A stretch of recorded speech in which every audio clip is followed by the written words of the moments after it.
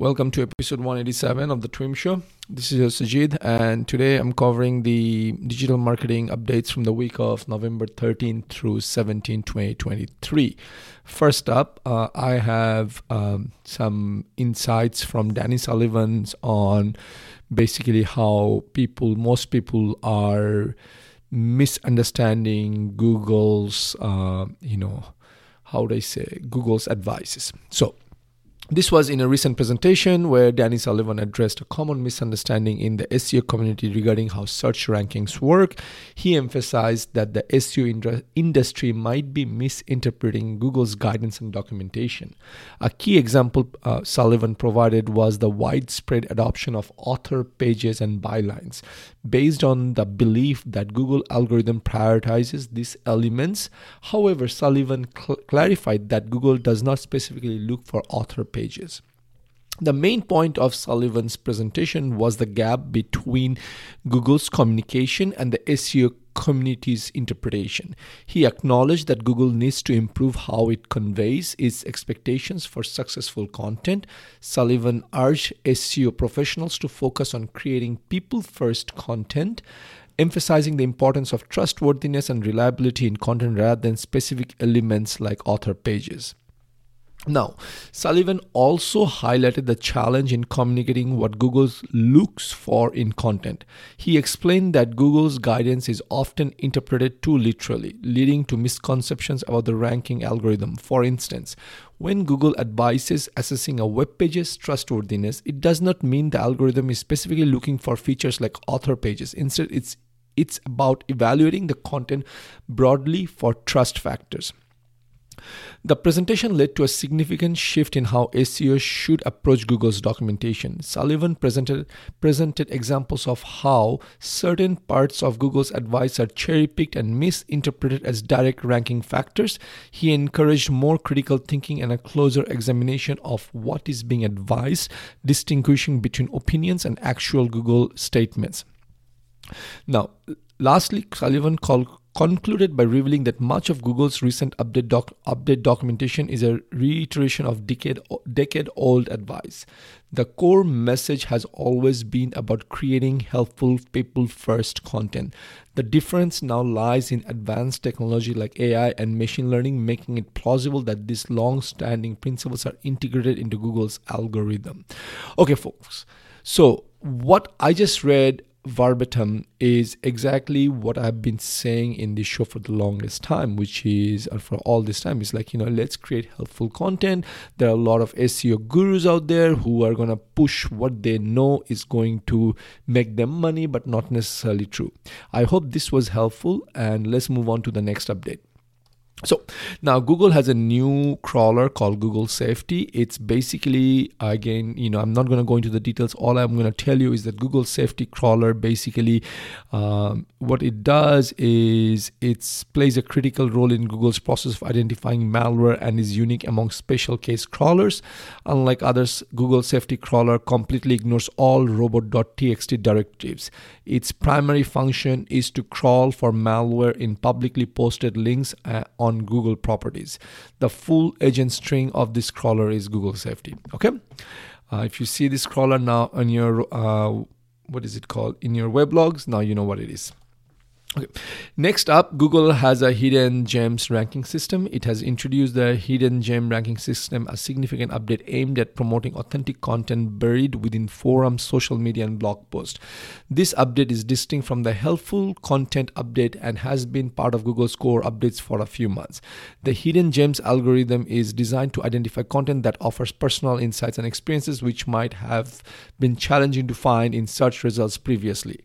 The hidden gems update is not a classification system, but rather a method to highlight content perceived as especially helpful. This content often resides in unexpected places, such as comments in the forum thread, posts on lesser-known blogs, or articles with unique expertise on a topic. Google's approach with this update is to make these valuable pieces of content more accessible to users. Initially, there was some confusion about whether this update was live and its relation to the helpful content update. However, Brad Kellett, Senior Director on Google Search Product and Engineering, clarified that the Hidden Gems is its own algorithm and ranking system, separate from the helpful content update. This initiative is part of a series of ongoing updates, not just single change. So basically, if I were to take this all together, and I will tell you, remember, some blogs and some web pages have systems for commenting, especially on WordPress. I think this is where it's going to come very helpful if you turn your website if you open your website for commenting, right? Again, Google is going to rank, Google is going to look for it. I think Google is also coming in from another angle where, it's saying, we need to compete with OpenAI. Now, I don't want to go talk too much, on theory and what I think, but I feel like, this is a good chance for you to incorporate. If you have regular visitors, have them interact, give them feedback, and basically it allows you to surface up. Okay. Next up is Google Search Console introduces a new robot.txt report. It's the new feature replaces the older robot.txt tester tool. This report is designed to provide webmasters with detailed insights into the robot.txt files found for the top 20 hosts on their site. It includes information about the last time these files were crawled by Google and highlights any warning or errors encountered during the process. This update is particularly important for business owners and digital marketers who rely on Google Search Console to monitor and optimize their website's performance in search results. The robot.txt file, as you know, plays a crucial role in controlling how search engines crawl and index a website content. By providing a more comprehensive report, Google aims to make it easier for site owners to identify and fix issues that could affect their site's visibility and ranking in the search results. Next up, this is something that came out of the federal antitrust lawsuit. Nothing really update, but just I thought I should drop it in there. Google pays Apple, at least last year, they paid 36% of the Safari search revenue, which amounts to $18 billion. Yeah, that's correct. $18 billion.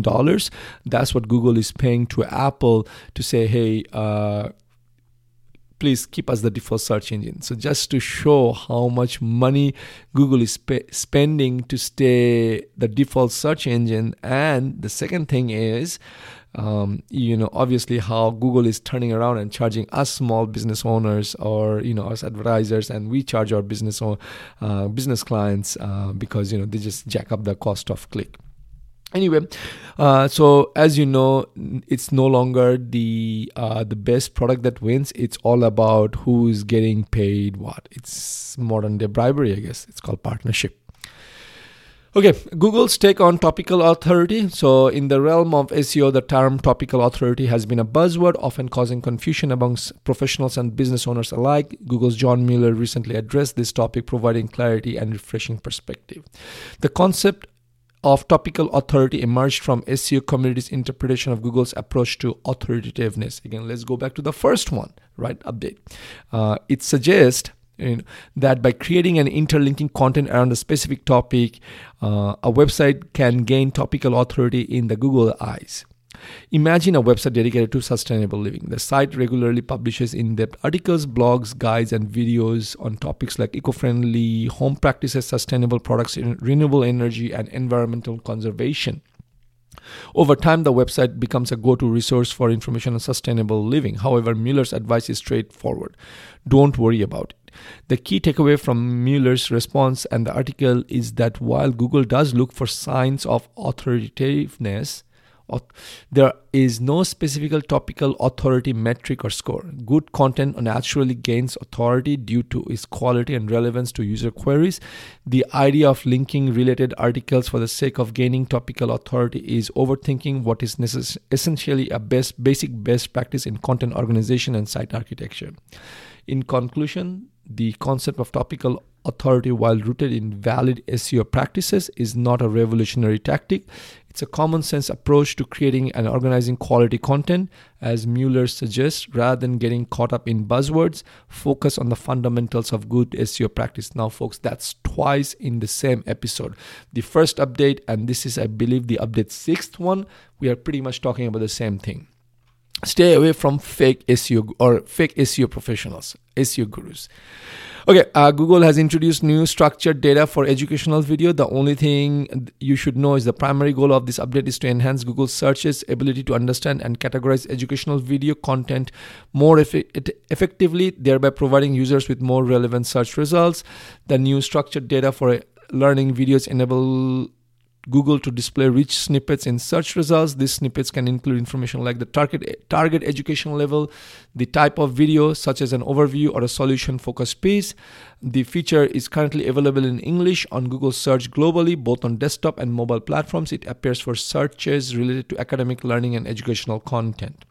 Now, the technical requirements for this feature include a minimum video duration of 30 seconds, and the video must be publicly accessible without any login or subscription barriers. The structured data must be present on the page where users can view the video directly. And with that, also Google is saying now they have added a Google Search Console report, adds learning video rich results data. Okay. Learning videos are specifically designed for students and teachers, encompassing a range of educational levels covering various concepts and skills. The latest update in Search Console allows users to track the performance of these learning videos as a search appearance in the performance report. This means that content creators can now get detailed insights into how their educational videos are performing in Google searches. The inclusion of learning video rich results in performance report is a step towards in understanding the impact and reach of your educational content on the web, if you don't have it on your YouTube, I guess. Now, YouTube has mandated tags for AI generated videos. It's basically purpose is to obviously enhance transparency and viewer awareness, and that's all you need to know. Next up is YouTube is easing copyright claims process for creators. So before it used to send separate emails for each copyright violation. Now it's going to kind of group it all together, send you one, help you, tell you where this is all happening. So it's easier for you to find. That's all you need to know about this update. Now, TikTok has unveiled a new measurement metric called engaged view through attribution. This metric aims to provide a deeper understanding of how TikTok ads influence user conversions. EVTA tracks conversions that occur after a user views an ad for at least 6 seconds, even if they don't click on it, and then makes a purchase within 7 days. This approach acknowledges that the path from ad exposure to conversion isn't always direct. This is something that has always been there in YouTube and Google ads. So I'm good to see that, TikTok is kind of introducing it. TikTok's introduction of EVTA is part of its broader effort to improve conversion tracking. The platform recognizes that the traditional last click attribution method is often undervalued. A recent report revealed that this method underestimates TikTok's conversion by 73%, missing 79% of the purchases influenced by the platform. EVTA, combined with other recent ad measurement tools, offers a more comprehensive view of how TikTok ads lead to customer engagement and sales. This is correct. Last click attribution models can actually give you very wrong results, because sometimes people can see an ad, then they can go away, come back from another device, and this is one of the reasons why Google does very well, because Google has a bigger ecosystem. But nevertheless, good to see that TikTok is jumping on this engaged view through attribution model. Meta is partnering with Amazon for seamless shopping on Facebook and Instagram. What this means that Facebook that will allow Facebook and Instagram users to purchase Amazon products directly within these apps. The integration is designed to facilitate one-click purchases by linking Instagram and Amazon accounts, offering a seamless shopping experience without leaving the social media app. It's a win-win for, I guess, Instagram or Meta and Amazon, because now you can do, of course, the new feature will display real-time pricing, Prime eligibility, delivery estimates, and product details on select Amazon product ads within Facebook and Instagram. The development, while not entirely groundbreaking, as in app purchase are already possible, marks a significant step in enhancing the convenience and efficiency of social media shopping. Remember, TikTok did something similar with WooCommerce and Shopify last year or earlier this year. So this is where it's going. It's good, but at the same time, there is a lot of privacy concern, how much data that, and shopping habits Meta is going to be able to get. But, what the announcement says that there is going to be limited data flow, but it could drive more engagement with Amazon ads on Facebook and Instagram. But we'll see what happens with that. If you have an e-commerce provider, or not an e-commerce provider, if you're an e-commerce seller, you should go ahead and check it out. Lastly, Microsoft Advertising has a new alert system for policy violation, aiming to inform customers more promptly when their ads, keywords, product offers are disapproved. This change involves sending more frequent email alerts, often within 24 hours of a violation. These emails titled Notice on Violation of Policy, Ad or Ad Component detail the rejected content and provide insights into which accounts under a manager's customer account are affected. Okay, folks, that's it for this week in marketing. Now you know everything to be in the know. This is your host Sajid signing off. Until next week. Take care. Bye-bye.